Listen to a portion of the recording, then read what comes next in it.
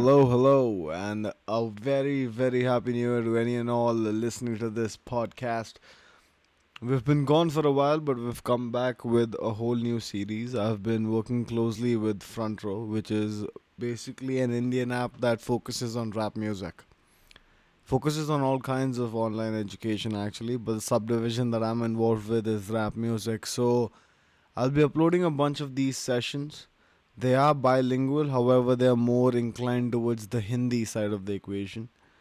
They do talk about the grand scheme of things, and especially if you're a new up and coming artist, I believe that this little experiment that we've got going on with Front Row is something that you should look into. Especially if you're domestic, if you're an Indian oriented artist just starting off, just breaking onto the scene, give this a check out. It's not going to be something that's going to be wasting your time at least. So, yeah, without further ado, this was one of the last sessions of the year 2021.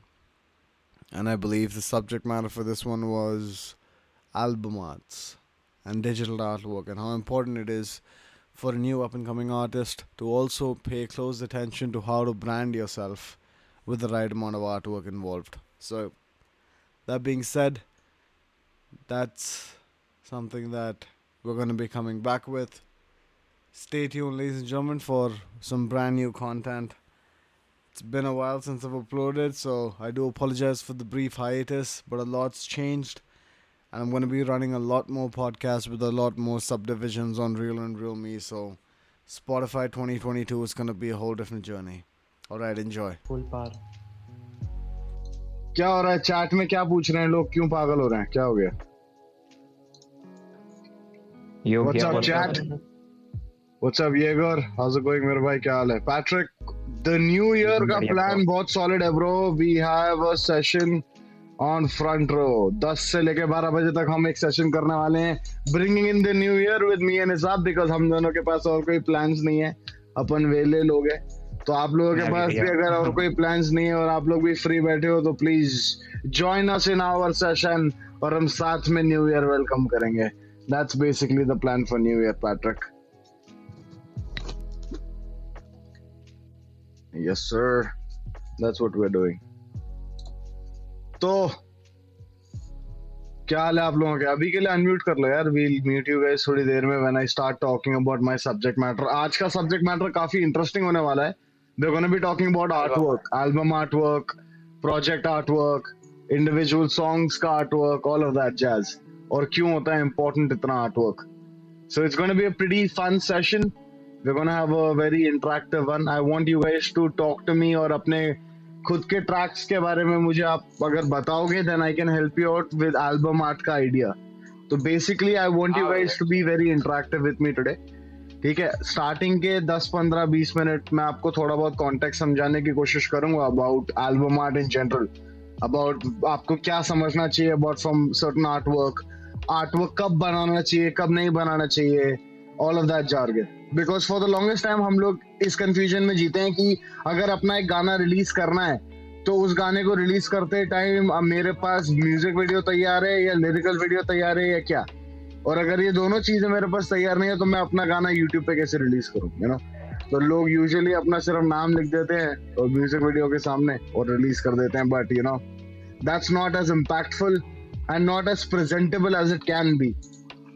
तो one of the biggest representation जो आपका हो सकता है as a stand alone individual artist is your art work. ये हमेशा याद रखना. It's a very good idea to always have नया आर्ट वर्क, क्योंकि इन अ वे आप अपनी आर्टिस्टिक क्रिएटिविटी को, लिबर्टी को, दोनों चीजों को एक साथ दिखा पा रहे हो. प्लस जो आपके गाने का पूरा कहानी है, जो आपके गाने का पूरा बेसिस है, all of that can be conveyed through your album art और your art work for your single. तो रिमेंबर दैट ये जो थोड़ा बहुत रिलेशन है दोनों चीजों के बीच में, इट्स नॉट कंप्लीटली कोइंसिडेंटल. ये इसलिए है क्योंकि बहुत सालों से बहुत थॉट प्रोसेस गया है लोगों के आर्ट वर्क के पीछे.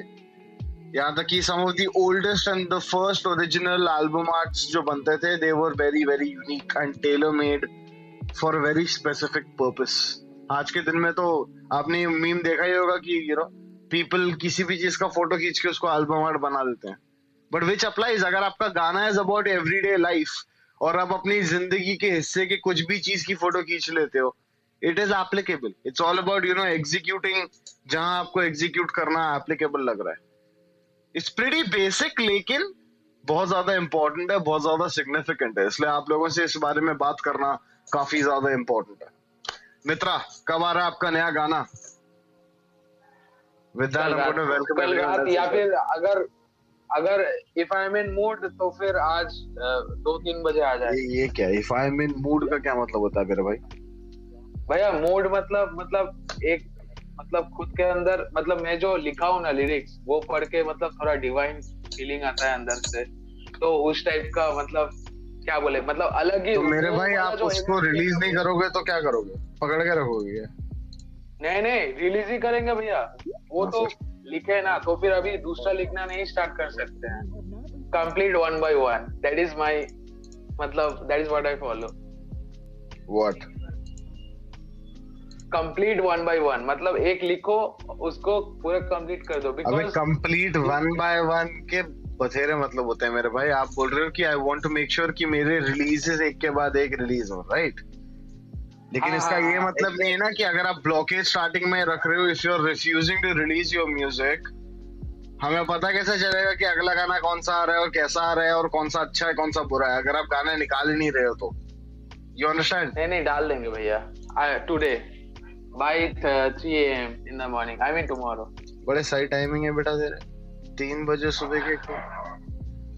भैया क्योंकि मतलब मैं तो रास्ते के बगल में ही मेरा मतलब जो जिस रूम पे मैं काम करता हूँ, और कुत्ते बहुत भौंकते हैं भैया, और बुलेट चलता है तो तब रिकॉर्डिंग का पूरा गया भैया. रास्ते में अगर बुलेट चल रहा. हाँ ब्रो, वो होता है, मेरे साथ भी बहुत हुआ है वो. तो I can understand your pain. कोई बात नहीं मित्रा, whenever you release आप हमें बताइए, हम आपका म्यूजिक डेफिनेटली शेयर करेंगे, ठीक है भैया? आपका मतलब मैं जब भी फ्रंट रो पे देता हूँ, मैं आपको ही फीडबैक के लिए फर्स्ट रिक्वेस्ट कर देता हूँ, और आपको इंस्टा पे भी भेज देता हूँ. आप अपने नाम भी बदलते रहते हो बार बार. वर्डिक्ट रियली मैटर्स भैया. मेरे भाई, I try to keep it as practical and as real as I possibly can, ताकि आप लोगों को बुलशिट चीजें बताने की जरूरत नहीं होती ना. Exactly भैया. And everyone is different, मित्रा. Everyone has a different level. आपके बेसिक्स वगैरह क्लियर हैं. कुछ लोग होते हैं जो बेसिक्स में स्ट्रगल करते हैं, तो इट्स वेरी इंपॉर्टेंट कि उनको उनके लेवल पे एडवाइस दी जाए. सो इट्स वेरी सब्जेक्टिव कि किसको क्या बोला जाता है, किसको क्या नहीं बोला जाता. मेन चीज है कि there should be मतलब people who really want I mean people who really see this lifestyle, who really see this kind of lifestyle, I mean they should what? Participate. Of course they should. That's why मैं हमेशा beginners को भी मैं हमेशा same चीज बोलता हूँ ना, कि आप लोगों को शाये हुए नहीं होना है अपना गाना रिलीज करने से, या अपने आप को प्रेजेंटेबल वैल्यू पे रखने से. लोग शाये काफी होते हैं, लोगों को डर बहुत लगता है. काफी लोग हैं जिनको स्टेज फ्राइट बहुत है, जिसकी वजह से लोग गाने रिलीज नहीं करना चाहते और अपने गाने कभी भी शेयर नहीं करना चाहते. उनको लगता है अरे यार मेरे दोस्तों को पता चल गया तो मेरे मजाक बनाएंगे, मेरी खिल्ली उड़ाएंगे, ऑल ऑफ दैट जार्गन. पता है ना, ये जो स्टार्टिंग के लेवल का डर होता है ना भाई, ये सब में होता है. ये दिस इज नथिंग न्यू. लेकिन ऑफ कोर्स आपको ये फियर को ओवरकम तो करना ही पड़ेगा ना, करना है. क्योंकि एक दिन आप चाहते हो कि आप एक स्टेज के सामने खड़े हो और आपके सामने हजारों लोग हो, उसमें आपके दोस्त भी खड़े होंगे ऑफ कोर्स. तो ये स्टार्टिंग से ही ये डर अपने दिमाग से निकाल देना बहुत जरूरी होता है, स्पेशली फॉर न्यू आर्टिस्ट. इसीलिए भैया ना, मतलब मैं अभी जब घर पे रिकॉर्डिंग करता हूँ, मेरा मम्मी पापा भी सामने घूम के जाते हैं ना, then also I don't stop recording and they also don't interrupt me in between. That is what I like the most. You have to have this comfort zone. That is what I like the most. हाँ भैया. Brilliant मेरे भाई, brilliant Mitra. All right, it was great catching up with you. So ladies and gentlemen, welcome to today's session. We're going to start things off because 10:10 हो चुके हैं. We're not going to wait for any more people. अगर लोग आएंगे नहीं आएंगे, that doesn't matter at this point in time. आज का session is very very significant. जैसे मैंने आपको अपने पिछले 2 या 3 सेशंस में, I believe मैंने आप लोगों को mention किया था that you have to be very very prepared for every single release that you do. Now मैंने आप लोगों को mention किया है बहुत countless times about artwork, about album art, about your own branding, your own individual logos, आपके खुद के artwork for different projects. even if it's singles या even if they are albums या EPs, जो भी है, it's up to you whatever you want to put under your umbrella basically. अगर आप as an artist बहुत कुछ release करते हो, then of course it's very important कि लोग जाने कि इस एक individual artist से इतना सब कुछ release हो रहा है. Now most of the time आपने notice किया होगा कि लोग अपना एक logo create करते हैं and that logo is what they use हर जगह. अगर वो एक ऐसा कोई project release कर रहे हैं जिसके पास जिसके लिए शायद उनके पास custom curated artwork नहीं है अभी तक, या custom made music video या lyrical video नहीं है, तो यूजुअली आप देखोगे कि उनका YouTube वीडियो में सिर्फ बैकग्राउंड में गाना प्ले हो रहा है पूरा और उनका एक लोगो है, that's it. Now that's the most basic thing that you can do and this also helps you tremendously. क्यों? क्योंकि आप एक तरीके से अपने आप को, अपनी ब्रांडिंग को अपने आर्ट वर्क के साथ एफिलिएट करने की शुरुआत कर रहे हो. आई वुड ऑल्सो से कि जब भी आप लोग अपना चैनल बनाते हो किसी भी सोशल मीडिया प्लेटफॉर्म पे और अगर आपके पास आपका खुद का लोगो है, तो अपने डीपी को या अपने प्रोफाइल पिक्चर को कभी भी अपने आप की शक्ल मत रखो. Always keep it the logo of your brand, क्योंकि आप ये चाहते हो कि एक पॉइंट ऐसा है where your brand is recognised for your music, for your art, for whatever you are doing in your life. Now हमने एक चीज तो ऑफ कोर्स नोटिस करी होगी दैट बहुत सारी अलग अलग चीजें हैं जो अटेंशन लाती हैं एक पर्टिकुलर गाने की तरफ. इट कुड बी कि आपने मार्केटिंग बहुत अच्छी करी है, या आपने अपने तरफ ब्रांडिंग इतनी सॉलिड बना के रखी है बिफोर आपने गाना रिलीज किया कि आपने जैसे गाना रिलीज किया आपकी ऑडियंस ऑर्गेनिकली आपके गाने की तरफ ग्रेविटेट हो रही है. Both of this things are very nice. लेकिन इसके सिवा और काफी तरीके होते हैं ऑडियंस को अपने गानों या अपनी आर्टवर्क की तरफ अट्रैक्ट करने के लिए, and that is basically digital representation. लोग बोलते हैं कि म्यूजिक वीडियो अगर आपका अच्छा है तो आपके गाने लोग ज्यादा सुनेंगे. That's a very true point. इसी तरह आपके अगर गाने का एल्बम आर्ट बहुत ज्यादा प्रॉमिसिंग है, अगर आपके सिंगल, जैसे आपने अगर कोई सिंगल रिलीज किया है उसके लिए आपने एक आर्ट वर्क बनवाया या बनाया है, वो बहुत इंपॉर्टेंट होता है. 90% ऑफ द टाइम आपका जो आर्ट वर्क है उसके बेसिस पे एक नया यूजर आपका गाना चूज कर सकता है on a platform like Spotify और एप्पल म्यूजिक, जहां पे म्यूजिक वीडियोस नहीं लेकिन आपका art work represents your track. आपको इस तरीके से देख के चलना पड़ता है. नाउ बहुत सारे लोग हैं जो अपने आर्टवर्क के लिए बहुत ज्यादा एब्स्ट्रैक्ट चीजें करते हैं. कुछ लोग होते हैं जिनके दिमाग में कंप्लीटली डिफरेंट आइडियाज होते हैं जिसका कोई लेना देना नहीं होता उनके एक्चुअल गाने या प्रोजेक्ट के साथ, लेकिन वो लोग वैसे आर्टवर्क्स चुनते हैं क्योंकि उनका अलग थॉट प्रोसेस है. लेकिन आपने वैसे भी बहुत लोग नोटिस करे होंगे जिनके गाने और आर्टवर्क के बीच में बहुत क्लोज रिलेशनशिप होता है, स्पेशली इंडिया में. अगर इंडिया में टी सीरीज के थ्रू एक नया गाना आ रहा है ऑफ अ पिक्चर, और भले ही वो पिक्चर हो आर्मी के बारे में, लेकिन उसका अगर एक लव सॉन्ग रिलीज हो रहा है तो वो लव सॉन्ग जब रिलीज होता है उसके साथ एक एल्बम का एक छोटा सा आर्टवर्क रिलीज करते हैं वो लोग, जिसमें वो हीरो हीरोइन दोनों को कास्ट कर रहे हैं, जो भी है. बॉटम लाइन बीइंग पिक्चर की थीम कुछ और ही है, लेकिन उस गाने की स्पेसिफिक थीम एक वेरी डिस्टिंक्ट टॉपिक को कवर करती है, और इस बेसिस पे this reaches out to a lot more people. Of course बहुत सारी पिक्चरें रिलीज होती हैं every year, and the Bollywood market for music is very very diverse. So there is no putting a cap on what can actually be a hit और miss strategy. अगर मैं आप लोगों को बोलूं कि ये 1 2 3 पॉइंट्स हैं, इनको पकड़ो और अपने हर आर्टवर्क को इस कैटेगराइजेशन में फिट करो and it will be a success, that's not true. You're going to have to make sure that your artwork आपके हर एक individual project की कहानी बता रहा है in a very simple prospect. Sachin, are you trying to say something or are you just unmuted for the hell of it? No, bro. I was just asking, what do you mean by Raise your hand artwork? next time, yeah, so I know that you're trying to speak. Okay, sure. Yeah, go ahead, please. So actually, I just want to know that what is the actually your means by the artwork?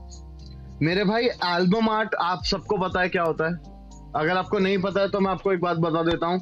अगर आप अभी जाके Spotify पे कोई भी गाना search करते हो किसी भी आर्टिस्ट का, ठीक है, for instance take it as simple as Divine का पुण्य पाप जब रिलीज हुआ था, आप सब जानते थे आर्टवर्क उसका इतना आइकॉनिक था कि बहुत सारे लोगों ने पहली बार पुण्य पाप के बारे में उसके आर्टवर्क के थ्रू सुना. It got to the point where in he has the same tattoo on his hand today. My point is any and all digital representation of your project, मतलब आपका अगर एक गाना रिलीज हो रहा है और वो गाना आपने लिखा है सोशल इश्यूज के बारे में, तो आप अपने आर्टवर्क को किस तरीके से बनाओगे कि वो आपके गाने की कहानी बिना गाने सुना, अगर मैं रैंडम बंदा हूं, मैंने आपके बारे में कभी सुना नहीं, मैंने आपके गाने के बारे में कभी सुना नहीं, और रैंडमली मैं गानों को लिस्ट के थ्रू जा रहा हूं उनके आर्टवर्क को देख देख के, तो आपका आर्टवर्क ऐसा होना चाहिए कि वो ना ही आपकी सिर्फ गाने की स्टोरी बताए, लेकिन it should be very attractive as well.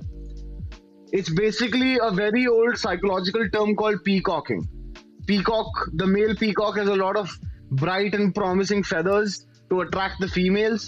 Same concept applies here. Every single artist needs to have a peacock effect in their artwork, ताकि वो आपके गानों की तरफ और attention लेके आए. शायद ऐसा attention भी लेके आए जो random लोग आपके पास कभी आते भी नहीं. शायद वो इस genre का म्यूजिक सुनते भी नहीं, लेकिन उनको आपका आर्टवर्क देख के इतना पसंद आया that they believed that okay, I should check this out.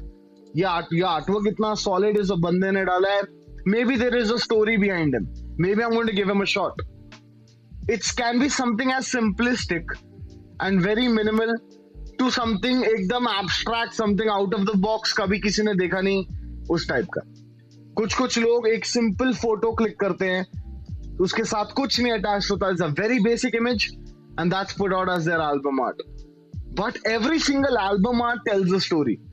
भले ही अपने दिमाग में आपने कुछ भी रखा हो और उसके बेसिस पे आपने आर्टवर्क रिलीज करने की सोची हो, but whatever you have released will always tell a story.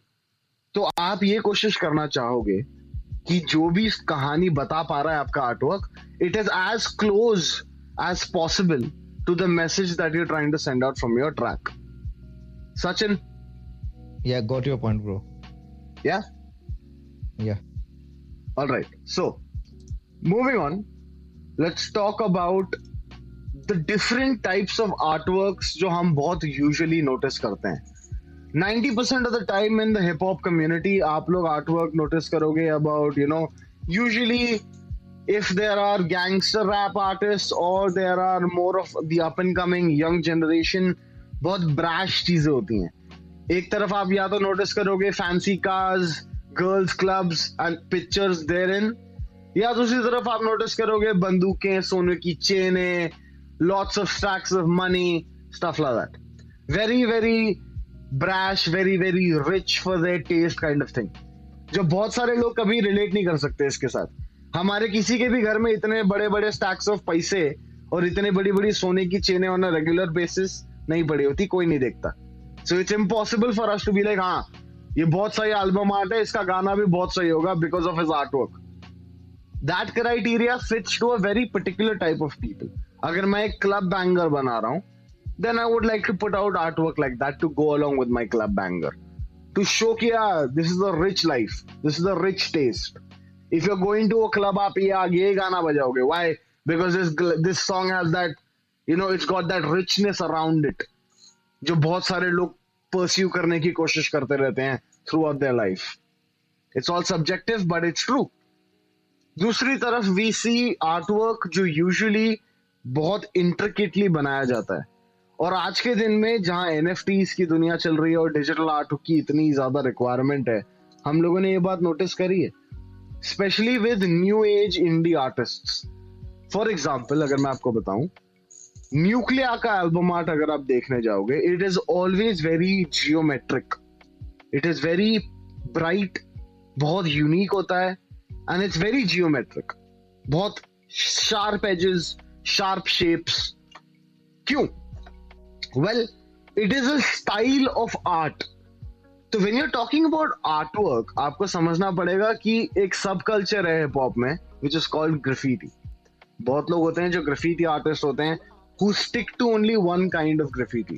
लेकिन जैसे मैंने आपको अपने बहुत सारे सेशंस में बताया है कि जैसे सब जॉनरास ऑफ रैप होते हैं, वैसे ही सब genres of every single art form होता है. गोइंग टू ग्राफिटी के भी बहुत सब जॉनरास हैं, wherein you'll find artwork that is beyond your comprehension, और आप उसको देख के कभी बोलोगे नहीं कि नहीं this started from hip hop or they started from the underground movement. Detox, sorry to cut you out, but then the biggest example right now for the album art kind of view is you guys can check the feed.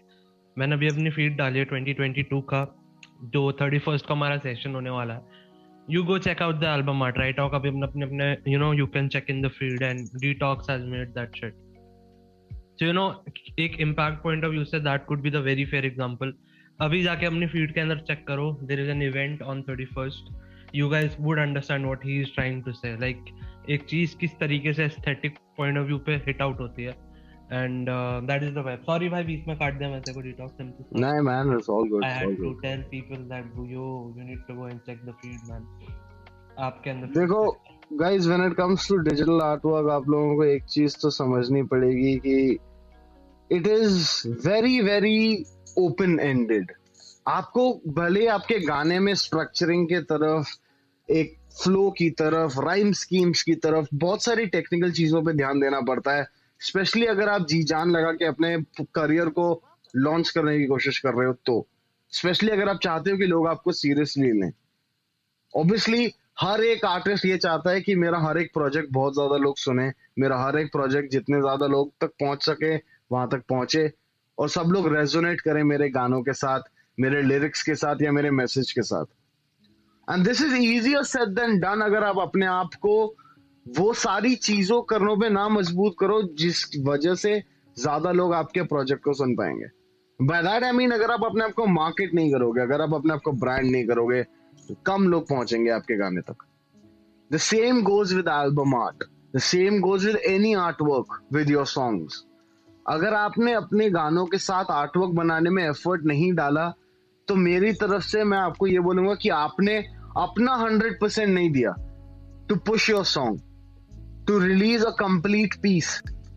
लोगों को लगता है एक गाने का complete release इस सिर्फ एक गाना और एक म्यूजिक वीडियो, लेकिन थोड़ा अगर क्लॉक में आप लोगों को बोलूं रिवाइंड करो, you guys will yourself come to the conclusion कि जब वाइनल्स बिकते थे या जब हम जाके सीडीज खरीदते थे आर्टिस्ट की, हमेशा एक आर्टवर्क होता था सीडी के ऊपर, और वो कोई वीडियो नहीं होता था या कोई जिफ नहीं होती थी जो प्लेबैक होती रहती थी.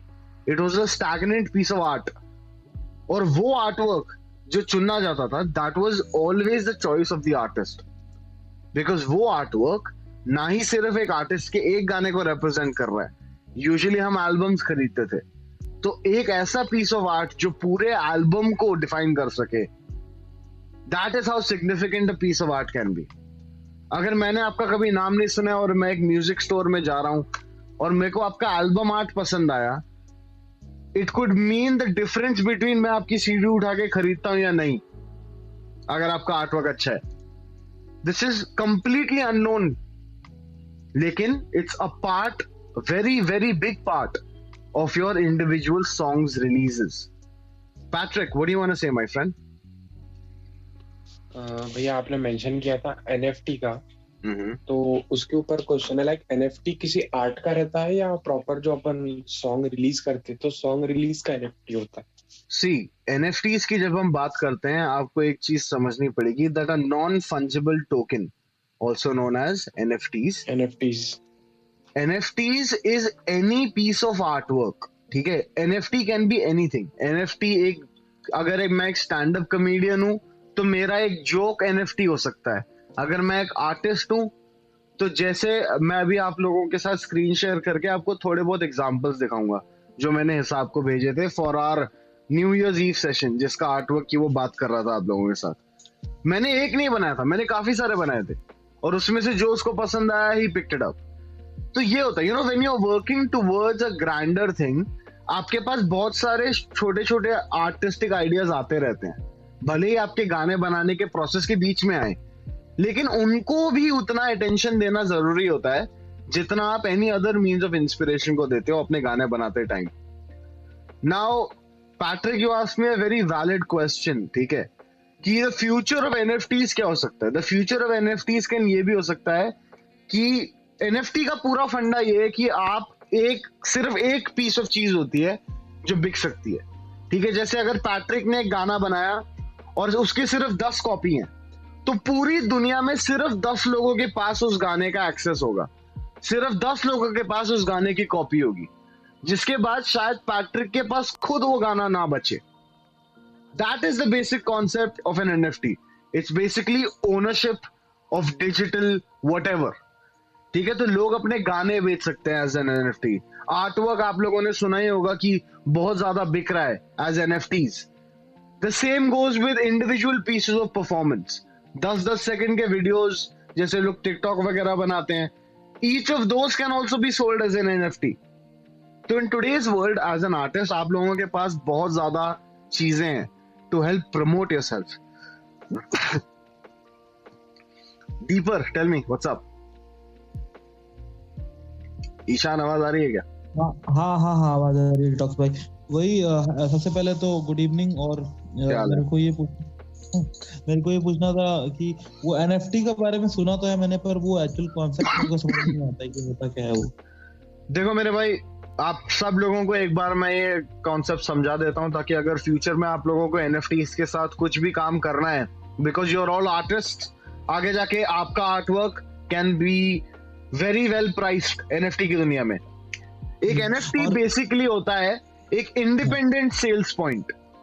जैसे कि अगर मैंने एक लाइटर बनाया, ठीक है, डिजिटली एक आर्टवर्क बनाया मैंने एक लाइटर का, उस लाइटर में जहां पे लिखा होता है, जैसे कोई भी कंपनी का नाम लिखा होता है, वहां पे लिखा है फ्रंट रो, ठीक है, और वो लाइटर में एक जिफ है, ठीक है, 3 सेकंड का क्लिप है लाइटर का, और लाइटर को जब ऐसे स्ट्राइक होता है तो उसमें से आग निकलती है ब्लू कलर की. ये छोटा सा क्लिप बनाया हुआ है मैंने 3 सेकंड का, जो आप लोगों को व्हाट्सएप पे आप गिफ्ट सर्च करोगे तो आपको बहुत सारी गिफ्ट दिख जाएंगी. सिंपल सा फंडा है वो. लेकिन वो सारी जो गिफ्ट्स हैं, those are not up for sale, क्योंकि वो पूरी दुनिया में फ्री हैं. ठीक है, अब ये जो मैंने क्लिप बनाई है डीपर, अगर ये मैंने क्लिप आपको बेची, ठीक है, एज एन NFT, ये मैंने आपको बेची, मैंने इसकी 5 कॉपी बनाई है. मैंने एक आपको बेची, एक मैंने एक्यूमेन स्टार को बेची, एक मैंने सचिन को बेची, एक मैंने येगर को बेची. ऐसे मैंने मेक श्योर किया कि जितने मैंने फाइनल नंबर सेट किया है, मैंने उसमें से जितने नंबर मेरे को बेचने थे इंक्लूडिंग मी, मैंने उतने बेच दिए. उसके बाद ये जो डिजिटल कॉपी है ये हो जाएगी डिलीट, कंप्लीटली डिस्ट्रॉय. ठीक है, अच्छा. अब अगर दुनिया में किसी को भी वो क्लिप देखनी है जो मैंने बनाई थी, उसका हक आपके पास है और उन लोगों के पास है जिन लोगों ने पैसे देके वो क्लिप का NFT खरीद लिया. तो मतलब कि हमारा बनाया हुआ कोई अगला खरीद के किसी अगले को बेच सकता है वैसा? नहीं, तो this is the point. NFT trading की बात जब करते हैं हम, ऑफ कोर्स मार्केट है उसका भी अवेलेबल, लेकिन जैसे आर्टवर्क बिकता है ना, महंगा आर्ट बिकता है, आपने वो सुना ही होगा ना, जब 8 पीसेस बिकते हैं.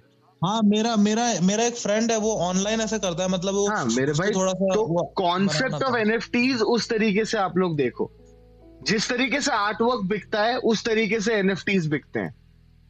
लेकिन आर्टवर्क जैसे सिर्फ एक चीज के लिए लिमिटेड है कि आपको हैंड पेंटिंग बनानी है या जो भी बनाना है, और आप अगर बहुत टैलेंटेड आर्टिस्ट हो तब जाके आपके पेंटिंग के बहुत ज्यादा पैसे मिलते हैं, ऑल ऑफ दैट. NFTs की दुनिया में ऐसा कुछ नहीं है. NFTs की दुनिया में आप आज के दिन में डिजिटल आर्ट बना के कल बेच सकते हो अपने फिक्स्ड प्राइस पे. कुछ लोग होते हैं जो ऐसे बहुत टैलेंटेड आर्टिस्ट होते हैं, वो बहुत महंगे NFTs बेचते हैं. लेकिन ऐसे भी लोग हैं जो बहुत कम, जैसे 500 रुपए में NFT मिल रहा है, 1000 रुपए में NFT मिल रहा है. इंडिया के आर्टिस्ट इतने रेट पे भी बेचते हैं अपने NFTs. तो ये इसको बेचते कहाँ पर है, प्लेटफॉर्म? NFTs का देखो, NFTs का अलग एक सेल्स का एक पोर्टल है. ठीक है, NFTs अलग अलग मार्केट प्लेसेस में बिक सकते हैं. NFTs की जरूरत नहीं है आपको कि NFTs के लिए जैसे स्टॉक्स बिकते हैं वैसे ही आपको एक स्टॉक पोर्टल चाहिए, वैसा जरूरी नहीं है. NFTs आप किसी भी आर्टिस्टिक मार्केट प्लेस में बेच सकते हो. ठीक है, आप कल OLX डाउनलोड, हाँ जो भी है वो जिसपे चीजें बेचते हैं अपन, OLX ना, या क्या जो भी है वो, Amazon फ्लिपकार्ट पे नहीं आएगा कभी भी NFT फॉर द OLX पे बेचते हैं लोग. OLX पे क्योंकि मैं 2 लोग बेच सकते हैं ना एक दूसरे को. जैसे मैं आपको अगर बेच रहा हूँ तो मैं OLX के थ्रू बेच सकता हूँ, लेकिन मैं Amazon के थ्रू नहीं बेच सकता. You understand? तो आप इस बेसिस पे ये कर सकते हो कि मैंने आपको अपना NFT बेच दिया एज थर्ड पार्टी सेल, भले ही मैंने किसी और से खरीदा हो, लेकिन अगर मैंने आपको एक बार बेच दिया तो वो चीज मेरे पास नहीं रह गई ना। अच्छा, वो चीज सिर्फ आपके पास रहेगी उसके बाद। ओके। तो ओनरशिप सिर्फ आपके पास है उस चीज का, यू अंडरस्टैंड। जैसे लोग महंगे महंगे आर्ट पीसेस क्यों खरीदते हैं, क्योंकि वो चाहते हैं कि ओनरशिप उनके पास हो। जैसे पूरी दुनिया को पता है, अरे यार ये बहुत सही एनएफटी बनाई है, पूरी दुनिया चाहती है ये एनएफटी खरीदना, लेकिन ये एनएफटी है किसके पास? डीपर के पास। ठीक है, सेम कॉन्सेप्ट अप्लाई होता है ना। पूरी दुनिया को आर्ट वर्क खरीदना है, बड़े बड़े महंगे महंगे, लेकिन वो पीस ऑफ आर्ट किसके पास है? वो अमीर अमीर बिजनेसमैन, एक्टर हो गए, यू नो, ये सब प्रेसिडेंट्स हो गए, प्राइम मिनिस्टर्स हो गए, उनके पास पड़े हैं महंगे महंगे आर्ट वर्क। तो ये एक तरीके का सोशल स्टेटस भी दिखाता है। तो जैसे आप कुछ भी खरीदते हो, कोई भी महंगी चीज जब इंसान खरीदता है, जैसे अगर गाड़ी ले लो यार, 4 पहिए और एक इंजन तो नैनो में भी आता है, तो लोग फॉर्च्यूनर क्यों खरीदते हैं?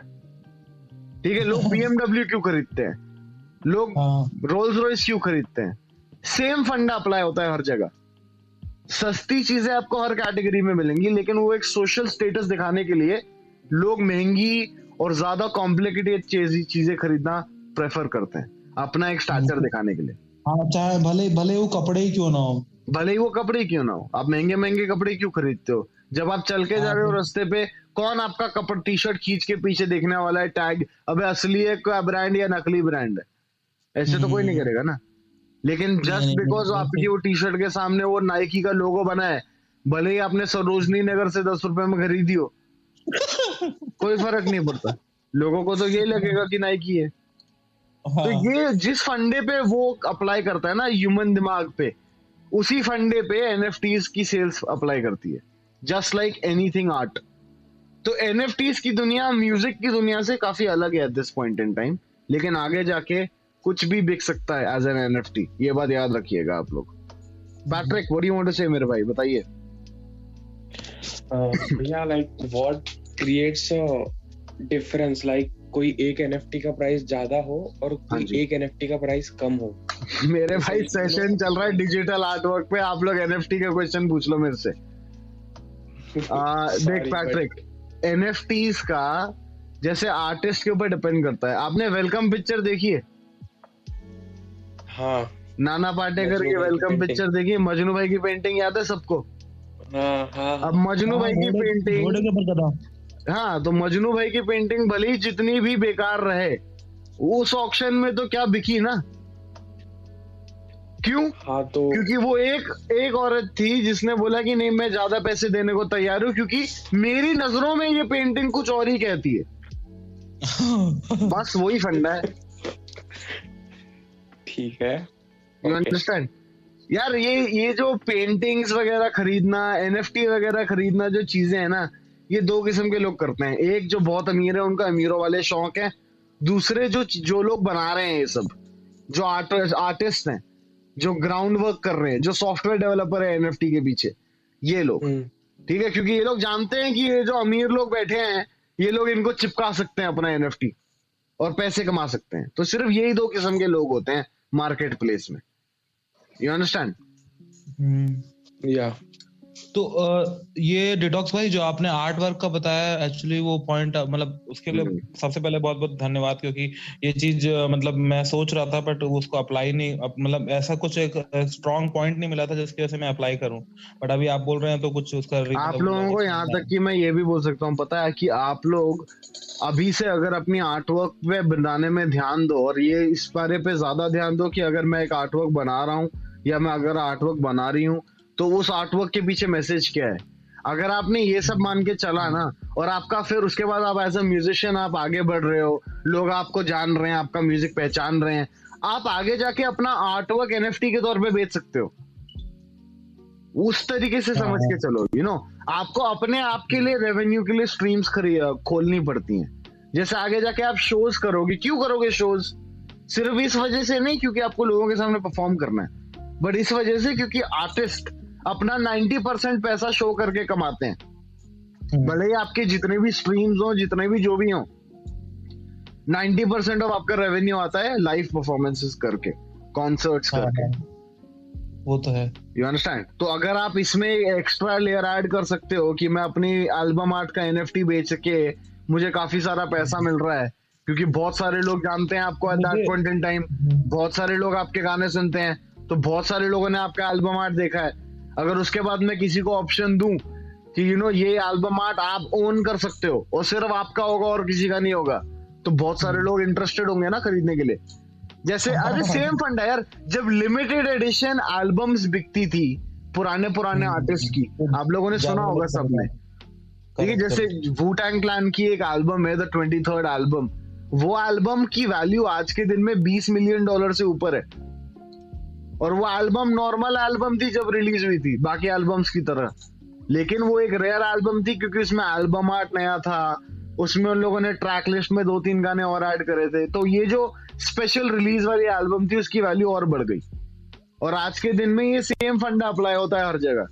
अगर आप एक आर्टिस्ट हो तो आपको अपने आप के लिए रेवेन्यू की स्ट्रीम्स खोलना बहुत जरूरी है।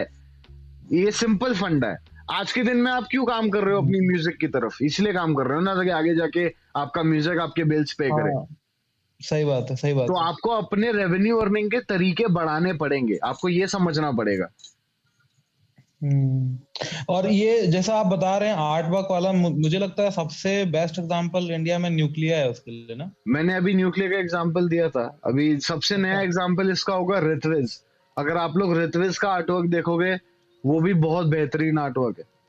एक्चुअली मैं थोड़ा लेट से ज्वाइन किया तो अभी मैं शायद शुरू में मिस कर दिया 20 मिनट, लेकिन कॉन्सेप्ट आप समझ गए कि मैं क्या कहने की कोशिश कर रहा हूँ, है ना डीपर। लेकिन हाँ वो तो करेक्ट है, लेकिन मतलब ये कैसे आर्ट वर्क मतलब खुद से बना सकते हैं या फिर? हाँ जी, तो मैं आपको अभी ये 3 क्वेश्चंस आंसर करने के बाद मैं आप लोगों के साथ स्क्रीन शेयर करूंगा और मैं आप लोगों को दिखाऊंगा आर्टवर्क जो मैंने बनाया है, ठीक है। तो उसके बेसिस पे फिर आप लोग, आपका भी तो है आर्टवर्क ये, जैसा आपने आपकी फोटो के लिए बनाया हुआ है, मतलब आपके। हाँ, तो मैं एक डिजिटल आर्टिस्ट हूँ मेरे भाई, मैं बहुत आर्टवर्क बनाता हूँ, ठीक है। ये मेरा मतलब हॉबी टाइप है मेरे लिए। पैट्रिक, आपका क्या क्वेश्चन है? भैया पहले था वो लोअर हैंड करना भूल गया। कोई बात नहीं। शिवम बताइए। भाई मैं थोड़ा लेट हूँ तो NFT बता देते हैं भाई। NFT का फुल फॉर्म होता है नॉन फंजिबल टोकन। एक NFT बेसिकली एक ऐसी चीज है कि अगर मैं आपको कुछ बेचना चाहता हूँ और वो चीज फिजिकली एग्जिस्ट नहीं करती, जैसे अगर आपको मैं एक गाना बेचना चाहता हूँ जो सिर्फ आप सुन पाओगे, या अगर मैंने एक फोटो खींची और वो फोटो मैं आपको बेचना चाहता हूँ और वो फोटो का हक सिर्फ आपके पास होगा और किसी के पास नहीं होगा, उसको NFT बोलते हैं। अच्छा, ठीक है। इंटरनेट पे ये पहले पॉसिबल नहीं था, लेकिन अब NFT की वजह से पॉसिबल है, ठीक है। अगर मैं गूगल इमेजेस पे जाऊं और मैंने सर्च कर लिया कोई भी फोटो, तो डाउनलोड तो मैं भी कर सकता हूं ना, yes. लेकिन उसका ओनरशिप मेरे पास नहीं होगा। NFTs में ना ही आपको वो इमेज गूगल पे इतनी इजीली मिल जाएगी, बाकायदा उसका ओनरशिप आपके पास होगा। तो आगे जाके आप वो NFT को लाइसेंस भी कर सकते हो। लोगों बोल सकते हो अरे तुझे मेरी NFT देखनी है क्या? जैसे अगर कल मैं और डीपर एक म्यूजियम खोलना चाहते हैं, डिजिटल म्यूजियम, ऑनलाइन इंटरनेट पे एक वेबसाइट बना के उसमें हम लोगों के अलग अलग NFT दिखाना चाहते हैं, तो हम आपके पास आएंगे कि शिवम हमें आपके NFT का लाइसेंस चाहिए, हम आपको इतने पैसे देंगे, हम आपके NFT का लाइसेंस लेना चाहते हैं 6 महीने के लिए, हम आपका NFT अपने म्यूजियम में दिखाएंगे, इतने आप पैसे ले लीजिए। तो आपने लाइसेंस कर दिया अपने NFT मेरे को, समझ रहे हो? इस तरीके से चीजें चलती हैं। जैसे बड़ी बड़ी म्यूजियम्स जो होते हैं वो बड़े अमीर लोगों को अप्रोच करते हैं कि आपके आर्ट कलेक्शन में ये एक आर्ट का टुकड़ा है, ये 1779 में बनाया गया था, ये बहुत बढ़िया आर्टिस्ट है जिसने बनाया था, हम चाहते हैं कि हम अपने म्यूजियम में दिखाएं ताकि जनता देख पाए। तो आप बोलोगे ठीक है, आप 1 साल के लिए ले जाइए मेरा आर्ट पीस। अब या तो वो म्यूजियम और आपके बीच में एग्रीमेंट साइन होगा जिसके बेसिस पे मैं आपको पैसे दूंगा आपका आर्ट पीस रखने के लिए, या शायद आपके पास बहुत ज्यादा पैसा है और आपको फर्क नहीं पड़ता, आप बोलोगे नहीं एक काम करो, आप सिर्फ उस पेंटिंग के नीचे देख दो डोनेटेड बाय शिवम, बस मुझे और किसी चीज की जरूरत नहीं। तो इन अ वे आपने अपना काम कर दिया, आपने अपनी मार्केटिंग कर दी, आपने अपने आप का नाम वहां पे डाल दिया। सोसाइटी में जितने भी लोग उस म्यूजियम में जाएंगे बोलेंगे अरे ये शिवम कौन है यार, बहुत बढ़िया, इसने पेंटिंग डोनेट करी, क्या बात है, इतनी महंगी पेंटिंग डोनेट करी, बहुत बढ़िया। तो एक तरीके से जितना इंसान अमीर होता जाता है ना मेरे भाई, उतने पैसे की वैल्यू खत्म होती जाती है। उस टाइम पे लोग इज्जत के पीछे भागते हैं, प्रेस के पीछे भागते हैं, अप्रूवल के पीछे भागते हैं, ठीक है। अगर मैंने कल आपके बैंक अकाउंट में 50 करोड़ डाल दिए शिवम, ठीक है, आप भले ही 1 साल के लिए पागल की टाइप चीजें खर्चे करोगे, घर का लोन उड़ा दिया, नई गाड़ी खरीद ली, नया घर ले लिया, पार्टी कर ली, दारू पी ली, गाड़ियां ले ली, जो भी है, 1 साल तक आप पागलों की तरह खर्चे कर रहे हो। 1 साल के बाद भले ही वो 50 करोड़ में से आपने 10 करोड़ उड़ा दिए सिर्फ मस्ती मजाक में, 40 करोड़ आपके बैंक अकाउंट में अभी भी पड़े हैं। 1 साल के बाद आपके दिमाग में ये नहीं आएगा कि मेरे को और पार्टी करनी है, मेरे को और गाड़ी खरीदनी है, मेरे को और ये करना है, वो नहीं। उस टाइम पे आप बोलेंगे नहीं बे, पैसा तो है, मेरे को पता है कि मैं खाना खा सकता हूँ हर दिन, मुझे काम करने की जरूरत नहीं है, तो अब मैं जिंदगी में मैं क्या करना चाहता हूँ। आप ये चाहोगे कि लोग आपको इज्जत दें, और लोग फोकट में इज्जत कुत्तों को भी नहीं देते, तो आपको ऐसा कुछ करना पड़ेगा कि आपको इज्जत मिले। इस वजह से लोग अलग अलग चीजें करने लगते हैं जिनके पास बहुत पैसा होता है। इसलिए लोग सोशल वर्क करते हैं, दान देते हैं, ऑर्फनेज में जाते हैं। नोटिस किया होगा ना आपने, सेलिब्रिटीज क्यों, बीइंग ह्यूमन क्यों चलाया हुआ है सलमान खान ने, उसको क्या मिल रहा है, कुछ नहीं मिल रहा है ना। लेकिन पब्लिक रिलेशंस के चक्कर में लोग बड़ी अच्छी अच्छी बातें बोलते हैं। अरे यार सलमान खान इतना, लोग जब बिग बॉस की खबर बाहर आती है कि सलमान खान को 20 करोड़ रुपया मिल रहा है बिग बॉस का एक एपिसोड करने के लिए, तब लोग बोलते हैं अबे क्या बात कर रहा है 20 करोड़। उसमें से एक बंदा तब बोलता है अबे हाँ 20 करोड़ तो उसको मिल रहा है, लेकिन वो उसने वो बीइंग ह्यूमन चैरिटी बनाया हुआ है ना, उसमें भी तो जा रहा होगा काफी पैसा, अच्छा कर रहा है लोगों के लिए वो। तो एक तरीके से आपके दिमाग में ये चीज खटकती नहीं है कि अरे उसको 20 करोड़ दे रहे हैं एक एपिसोड का। इधर सारा पूरी दुनिया जिंदगी बीत जाती है एक मजदूर की 20 करोड़ जैसा नंबर सोचने के लिए भी। समझ रहे हो आप लोग? Yes bro. तो ये फर्क होता है मैन, इट्स अ फर्क of thought process and perception, that's it. Mitra क्या कहना चाहते हैं आप? भैया मतलब कल मैंने एक ऐप डाउनलोड किया था, उसका नाम है ट्विन क्राफ्ट। उसमें एनिमेटेड वीडियो मतलब बनाते कैसे, मतलब वही नर्चर कर रहा हूँ ऐप के साथ। तो फिर इस गाने में तो नहीं, बट अपकमिंग मैं सोच रहा हूँ कि एनिमेटेड वीडियोस डालूंगा। देखो मित्रा, अगर आप एनिमेटेड वीडियोस डालने की सोच रहे हो तो प्लीज मेक श्योर करना कि एनिमेशन वगैरह जो भी है वो आप खुद करो। रैंडमली यूट्यूब से उठा के कोई एनिमेशन मत ठोक देना उसके ऊपर। नहीं भैया, वैसे नहीं, क्योंकि उसका फायदा नहीं है। भले ही आपको अभी के लिए व्यूज मिले, लेकिन एक अगर आपका गाना अच्छा है और खाली फोकट में आपने वो म्यूजिक वीडियो यूज किया हुआ है किसी और का, तो वो फिर आगे जाके आपको कॉपीराइट पड़ जाएगा और आपका सारा पैसा चला जाएगा। कोई जरूरत नहीं है सब रिस्क लेने की। एक्चुअली ये गलती मैं कर चुका हूँ ऑलरेडी। एग्जैक्टली। लिटिल डीपर आपका एक्सपीरियंस बताओ, क्या गलती करी आपने? मैंने गलती ये करा था मतलब मैंने अपलोड किया हुआ है गाना, तो गाना तो मेरे को बहुत लोगों ने तारीफ करी, लेकिन उसका मैंने वीडियो बनाने के लिए थोड़ा अलग ट्राई कर रहा था। तो मैंने क्या किया कि उसके अलग अलग जगह से GIF मैंने लेकर मतलब जैसे कुछ एक 14-15 GIF को मिला के, मतलब जो लिरिक्स से थोड़ा मतलब रिलेटेड GIF वो मिला के मैंने एक वीडियो सा बना दिया पूरा। तो उसके वजह से मेरे को बोला भी था डिटॉक्स भाई ने, और भी लोगों ने बोला कि ये थोड़ा सा रिस्की है, आगे जाके प्रॉब्लम होगा, क्योंकि ये किसी ना किसी का तो कॉपीराइट आ ही जाएगा। ये हमेशा होता है मेरे भाई, दिस इज नथिंग न्यू। ये आपको पहले से पता होना चाहिए था कि ये हो सकता है आपके साथ। भाई वो किसी ना किसी ने तो बनाई है ना, जो क्लिप्स आपने यूज करी है, तो वो बंदा अपने राइट्स क्यों छोड़ देगा, है ना? वैसे सोच के चलो, उसने भी तो मेहनत करी है। जैसे आप अपने गाने, आप अपने प्रोजेक्ट फोकट में नहीं रिलीज करना चाहोगे, किसी को देना नहीं चाहोगे, सेम चीज अप्लाई उनको भी होती है। उनने क्या गुनाह किया है? ये लेकिन अगर हम लोग खुद से जैसे आप बोल रहे थे ना, आप शेयर करके बताएंगे, अगर हम खुद से बनाना चाहते हैं तो कैसे शुरुआत कर सकते हैं? क्योंकि धीरे-धीरे देखो तो बेसिक लेवल से अभी मैं आप लोगों को लाइव एग्जांपल देता हूँ, ठीक है? हाँ। अपने को फ्रंट रो पे अपन 31st का एक सेशन रख रहे हैं 10 o'clock से लेके 12 बजे तक, ठीक है, न्यू ईयर का सेशन है बेसिकली। तो उन लोगों के लिए ये सेशन जिन लोगों के पास शायद और कुछ प्लान वैन्स नहीं है, बेसिकली हर जगह लोगों के प्लान कैंसिल हो रहे हैं, लॉकडाउन वगैरह की बातें हो रही हैं, तो बहुत लोग हैं जिनके पास करने को कुछ नहीं है। तो अपन ने सोचा कि अपन एक सेशन कंडक्ट करेंगे। तो अगर आप लोग अभी फ्रंट रो का ऐप खोलोगे, आप लोग अपने खुद के मोबाइल्स में, और अगर आप सबसे नीचे जाओगे फ्रंट रो मोबाइल पे, तो आपको दिखेगा 31 तारीख को 10 बजे का सेशन है, और उसका आर्टवर्क आप देखोगे तो आप देखोगे कि बहुत अलग है, बाकी आर्टवर्क से बहुत अलग आर्टवर्क है, ठीक है। ये आर्टवर्क हुआ है जो फाइनल आर्टवर्क जो सिलेक्ट हुआ। अब मैं आप लोगों को दिखाता हूँ स्क्रीन शेयर करके कि आर्टवर्क हमने कहां से चालू किया था।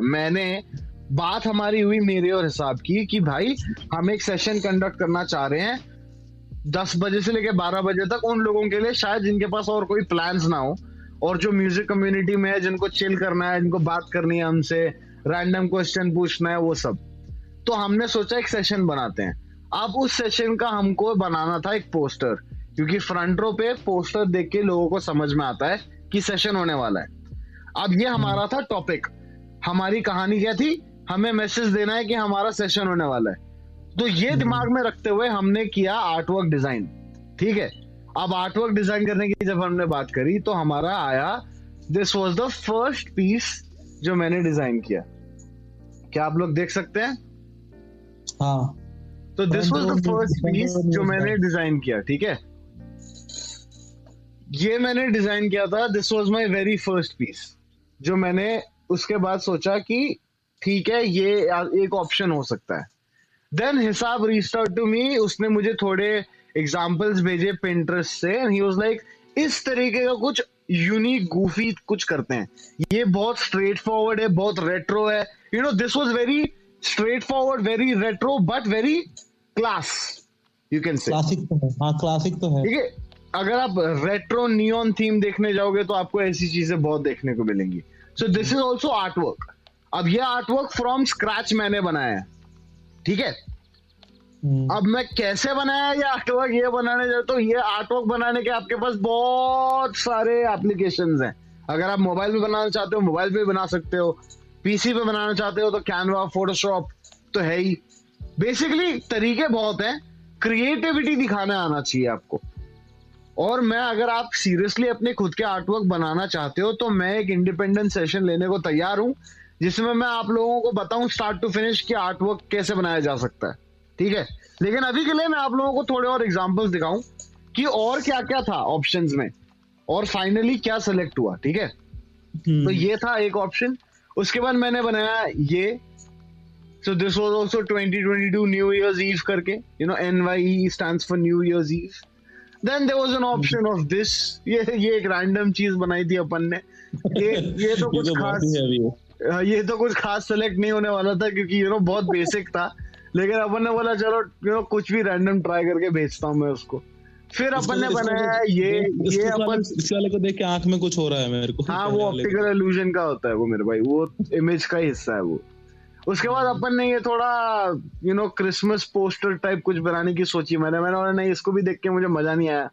फिर मैंने कवाई, जापानीज कवाई का इंस्पिरेशन देख के एक पॉप आर्ट बनाने का कोशिश किया, बट यू नो इसमें भी कुछ मैंने बोला चलो ठीक है एक और ऑप्शन दे देते हैं सबको। सो टुवर्ड्स द एंड ये एलियन वाला उसको बहुत पसंद आया था हिसाब को, यू नो। तो आपका जैसे अगर मैं आपका डिजाइनर हूँ और आप मेरे क्लाइंट, ठीक है, तो मुझे आपके रिस्पॉन्सेज के हिसाब से मुझे ऑल्टरेशंस करनी पड़ती हैं। तो जैसे आपको ये देख के बड़े हंसी वगैरह आई, हिसाब को भी ये बहुत पसंद आया था। उसने बोला यार इसका कॉन्सेप्ट बड़ा सही है। मैंने बोला चलो कॉन्सेप्ट तो अच्छा है तो मैं इसमें कुछ और ऐड करने की कोशिश करता हूँ, इसको थोड़ा और हिप हॉप रैप ओरिएंटेड बनाने की कोशिश करता हूँ। तो फिर मैंने फाइनली ये क्रिएट किया, ठीक है। तो ये हमारा पोस्टर है इस वक्त जो 31st के सेशन के लिए लाइव है। ऐप पे आप लोग जाके चेकआउट कर सकते हो और रजिस्टर कर सकते हो अगर आप लोगों को आना है अपने सेशन में तो। लेकिन ये बेसिकली सिलेक्ट हुआ अल्टीमेटली। मैं इसमें अगर आपने एक चीज नोटिस करी होगी, पहले के सारे एलिमेंट्स में से थोड़ी थोड़ी चीजें मैंने उठा के इसमें ठोकी हुई, यू नो। तो जो भी मुझे लगा कि हाँ ये अच्छा है या वो अच्छा है या वो अच्छा है या जो भी है। लेकिन एक बात मुझे बताओ, क्या ये इमेज एक एल्बम आर्ट नहीं हो सकती? हो सकती है, बिल्कुल हो सकती है। Exactly right. तो अगर मैंने और हिसाब ने कल एक गाना निकाला जिसका नाम हमने रखा 2022 रखा हमने नाम, तो ये एल्बम आर्ट परफेक्ट है उस गाने के लिए। तो यही फंडा आप लोगों को समझना पड़ेगा, समझते हो कि आप लोगों का कॉन्सेप्ट क्या है, उसके बेसिस पे आप लोगों का आर्ट वर्क बनाना जरूरी है, और उस आर्ट वर्क को फिर शेयर करना सही तरीके से वो भी जरूरी है। लेकिन art work speaks 1,000 words, you understand?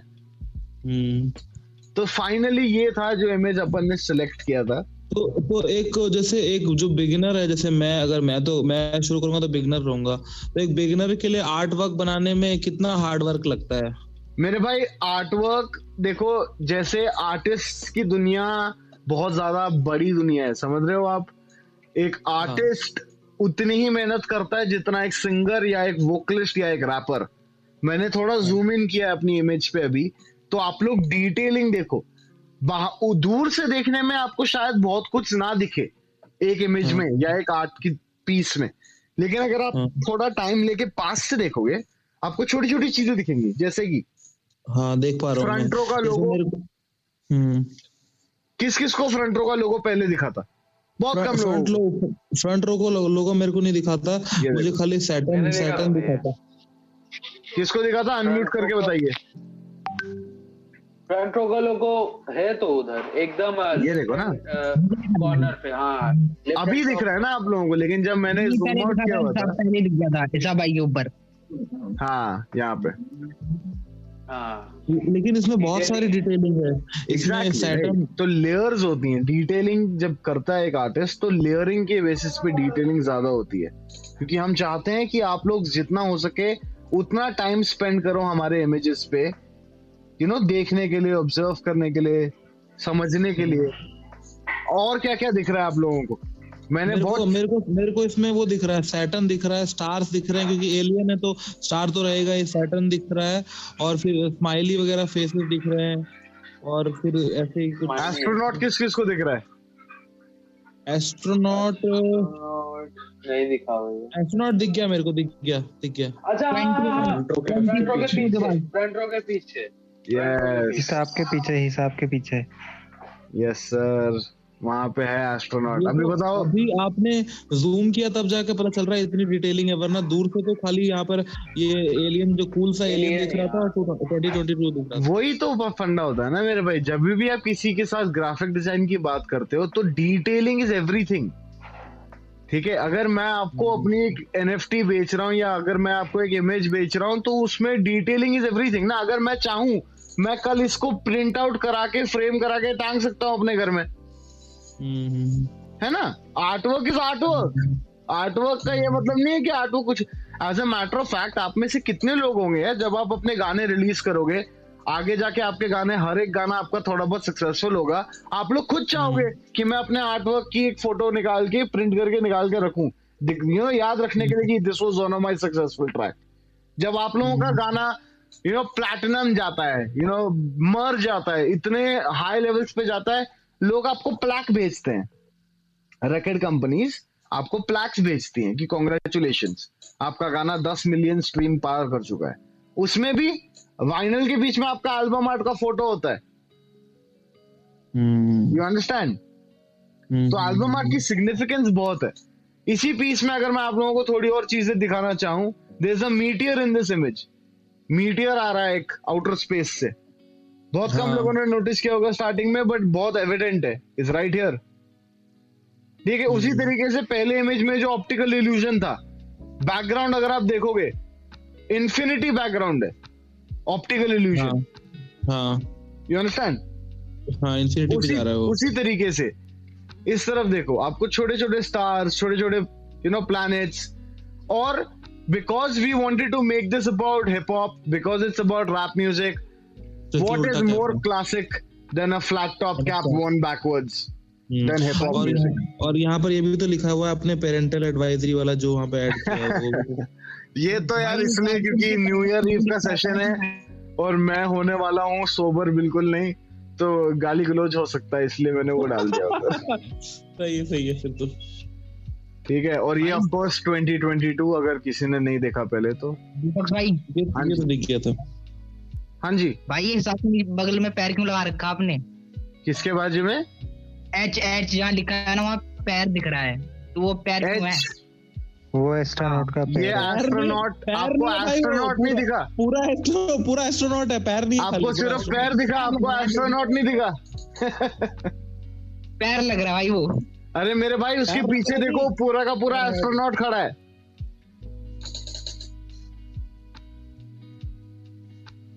दिखा? वहाँ पूरा का पूरा एस्ट्रोनॉट खड़ा है, उसका उसी का पैर है वो।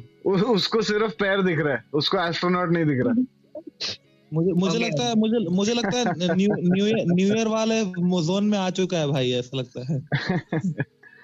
यही होता है मेरे भाई, आर्ट वर्क को जितना देर देखो ना उतनी देर आपको और छोटी छोटी डिटेल्स देखने को मिलेंगी। तो ये पोस्टर बनाया था गाइस, मैंने नोटिस नहीं कर पा रहे थे जब आपने बोला ना कि इन्फिनिटी तक जा रहा है वो, अभी मैंने नोटिस किया वो। हाँ वो बीच में अगर आपने एक बार एक चीज देख ली ना अच्छे से, अभी मैं जूम आउट कर चुका हूँ, फिर भी आप लोगों को फ्रंट रो का लोगो दिख रहा होगा, फिर भी आप लोगों को एस्ट्रोनॉट दिख रहा होगा, फिर भी आप लोगों को इन्फिनिटी तक दिख रहा होगा, प्लैनेट्स दिख रहे होंगे, मीटियर दिख रहा है, पेरेंटल एडवाइजरी दिख रहा है, सब कुछ दिख रहा है, क्योंकि अभी मैंने आपको दिखा दिया कि कहाँ है ना। जैसे लिल डीपर ने बोला कि मुझे सैटर्न दिख रहा है, बहुत लोगों को सैटर्न अभी भी नहीं दिख रहा होगा। दिखा? सैटर्न दिख रहा है किसको?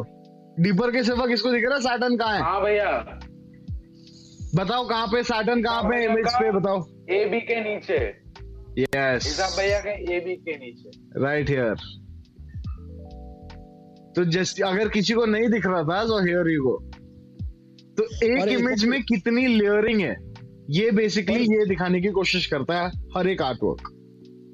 इसमें आपने डिटॉक्स भाई, इसमें आपने छोटा सा सैटर्न एक और रखा हुआ है क्या स्टार के नीचे? वो मेरे भाई हाँ, वो मैंने एक्चुअली एक एटम का सिंबल है वो, स्टार, वो सैटर्न नहीं है। अच्छा okay sorry. Yes, because it's got hydrogen chains around it. बाप रे। मेरा एक फ्रेंड है, मतलब मेरे साथ कॉलेज में था, अभी वो मेरे को बैंगलोर में वापस से मिल गया, पता नहीं कैसे अचानक से। तो वो बंदा को वो इंस्टाग्राम पे डालता है, वो खुद से ना पूरी डिटेलिंग के साथ ना पूरा का पूरा वो बनाता है। जैसे कि फॉर एग्जांपल उसको कोई अगर मॉस्किटो बनाना है उसका, या फिर कोई हाउस फ्लाई बनानी है, तो पूरा का पूरा वो उसका ग्राफिकल इमेज बनाता है एकदम डिटेलिंग के साथ। जैसे पंख पे अगर उसकी नसें दिखानी है तो वो नसें बनाएगा, और पूरा का फिर उसको शायद एनएफटी करके शायद वो मेरे को exactly, तो आप खुद सोच सकते हो कि वो कितनी मेहनत का काम है। ठीक है, तो आसान बिल्कुल नहीं होता एक डिजिटल आर्टिस्ट बनना या डिजिटल आर्टवर्क बनाना, लेकिन मेरे को एक्चुअली अभी समझ में आ रहा है वो क्या हुआ कि उसने ना कुछ बनाया था, और बना के ना शायद कुछ ऐसा हुआ कि सेव नहीं हो पाया, कि उसने ऐसा बहुत मेहनत से बनाया था, और उसने अचानक से इतना गुस्सा आया कि उसने कीबोर्ड वोर्ड सब फेंक दिया, तोड़ दिया एकदम सामान। तो मैंने बोला यार इतना क्या गुस्सा आ गया? अब मेरे को समझ में आ रहा है कि वो क्यों उतना गुस्सा कर रहा था। Exactly, मेरे भाई वो सेव नहीं हो पाया था सर उसको। Yes sir, exactly. तो यार बेसिकली इन कंक्लूजन में आप लोगों को सिर्फ ये समझाना चाहूंगा कि एक आर्टवर्क आपके गाने के लिए बहुत कुछ कर सकता है, जो शायद आप लोग अभी के लिए समझ नहीं पा रहे हो, लेकिन उतनी ही वेटेज एक आर्टवर्क के पीस को दो जितनी वेटेज आप एक म्यूजिक वीडियो को देते हो समझने के लिए। अगर आपका आर्टवर्क अच्छा है तो बहुत लोग आपका गाना सुनेंगे, जिस प्रकार से अगर आपका म्यूजिक वीडियो अच्छा है बहुत लोग आपका गाना सुनेंगे, क्योंकि नए लोग जब आपके गाने सुनना चाहते हैं तो वो चाहते हैं कुछ ऐसा अपीलिंग देखना जिसके बेसिस पे वो आपके गानों पे क्लिक करें। ठीक है, तो please pay attention on all of your independent album art pieces. I hope कि जितने भी आप लोग फ्रॉम हियर ऑन आउट गाने निकालो, आप सब लोग अपने इंडिपेंडेंट आर्टवर्क पे ध्यान दो, और सिर्फ ऐसे ही एक गाना ना निकाल दो बिना किसी आर्टवर्क के। I hope you guys understand कि उसका मकसद क्या है एक आर्टवर्क का टुडे, और एक आर्टवर्क आगे जाके आप लोगों के लिए कितना प्रॉफिटेबल हो सकता है। आगे जाके आप अपना आर्टवर्क एनएफटी के तौर पे बेच सकते हो, जैसे हमने अभी बात करी। तो the world of digital art is very very big, very very diverse, और स्पेशली अगर आपको अपने दिमाग में बचपन से कुछ भी आर्टिस्टिक करने का अगर शौक है, जैसे मुझे बचपन से, see to be very frank with you guys, मैं आपको एक छोटा सा अपने बारे में एक चीज बताना चाहूंगा। When I joined hip hop when I was 9 years old, मैंने हिप हॉप ज्वाइन किया था as a cultural movement. I didn't join hip hop as a rapper or as a DJ or as a graffiti artist. And because I joined hip hop as a cultural movement, मेरे को सब चीजों के बारे में exposure मिलता गया. I learned how to rap, I learned how to write, I learned how to be a good DJ, I learned how to draw, I learned how to do artwork, I also learned how to dance. I learned how to embrace the hip hop culture and dance as well. तो हर एक element of hip hop को समझना, सीखना और उसको अपनी life में apply करना is a very healthy thing to do. और इसलिए लोग बोलते हैं कि हिप हॉप में understanding the culture of hip hop is very important. सिर्फ एक रैपर बनना इज नॉट सफिशिएंट. तो try and understand the bigger picture people. It's always helpful अगर आप लोग बड़ी बड़ी चीजों के बारे में सोचो और समझो कि क्यों ऐसा है और क्यों ऐसा नहीं. So with that, it's been a pleasure talking to you guys, man. मित्रा, आप कुछ कहना चाहेंगे before I pull the plug on my session? नहीं भैया. डिटॉक्स भाई, मेरे को एक बात बोलनी थी. हाँ जी. मैं मतलब मुझे ये बताइएगा कि ये किस हद तक मैं सही सोच रहा हूँ. जैसे मैं जैसे बोलते हैं ना कि अगर इंसान, वैसे मैंने कहीं सुना था कि किसी को कुछ अच्छा करना है तो सबसे पहले उसको अच्छा इंसान बनना पड़ेगा, ऐसा बोलते हैं. मतलब इन द सेंस आत्मा से साफ होनी चाहिए. तो मतलब मैं ये जैसे अगर मैं कभी कभी ना क्योंकि ऑनेस्ट लिखता हूँ, तो ऑनेस्ट लिखते हुए ना मैं असली लाइफ में भी ना थोड़ा ज्यादा ऑनेस्ट हो जाता हूँ सबके साथ. तो मतलब ये चीज सही है क्या? मतलब देखो, ऑनेस्टी हर चीज के लिए अच्छी होती है दीपक, लेकिन आपको समझना पड़ेगा यू नो कौन सी पिक्चर थी यार ये, वो लायर पिक्चर है एक इसकी, जिम कैरी की. वो पिक्चर देखो एक बार, आप समझ जाओगे कि आपका क्वेश्चन कहाँ फिट होता है कहाँ नहीं. झूठ बोलना पड़ता है हर इंसान को, ठीक है? हर इंसान को झूठ बोलना पड़ता है, हर इंसान को थोड़ा बुरा बनना पड़ता है, लेकिन आप अपनी जिंदगी का मैक्सिमम टाइम क्या करते हुए बिता रहे हो वो मायने रखता है at the end of the day.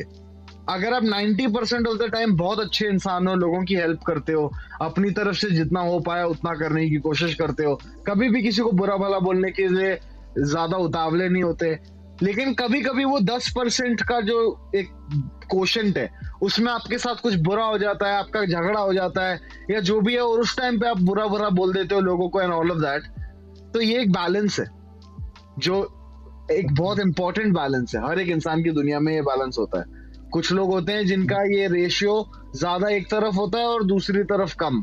आप लोगों ने सबको जानते हैं, एग्जांपल्स के बारे में मुझे बताने की जरूरत नहीं. नहीं मतलब मैं ऐसा, हाँ मैं आपकी बात समझ गया, लेकिन जैसे मैं ऐसा अप्लाई करता हूँ अपने रियल लाइफ में जस्ट बिकॉज मैं कल्चर से कनेक्टेड रहना चाहता हूँ. क्योंकि मैंने देखा है कि कल्चर में जो लोग मतलब स्पेशली जो रैपर्स हैं, अगर वो फैक्ट्स बोलते हैं, सच्ची बातें बोलते हैं, तो वही ज्यादा चलते हैं. तो इसलिए आजकल रैपर्स वो चलते हैं जो फैक्ट्स और सच्ची बातें बोल रहे हैं. ऑल्सो वो रैपर्स चल रहे हैं जो अपनी कहानी बोल रहे हैं, अपनी कहानी. हाँ, क्योंकि लोग ये नहीं सुनना चाहते कि मैं इस क्लब में यहाँ गया, ये इतनी दारू पी ली, 4 बोतल तो मेरा कुछ नहीं, क्लब में चला रहा हूँ लैम्बोर्गिनी. किसी को परवाह नहीं, किसी को परवाह नहीं.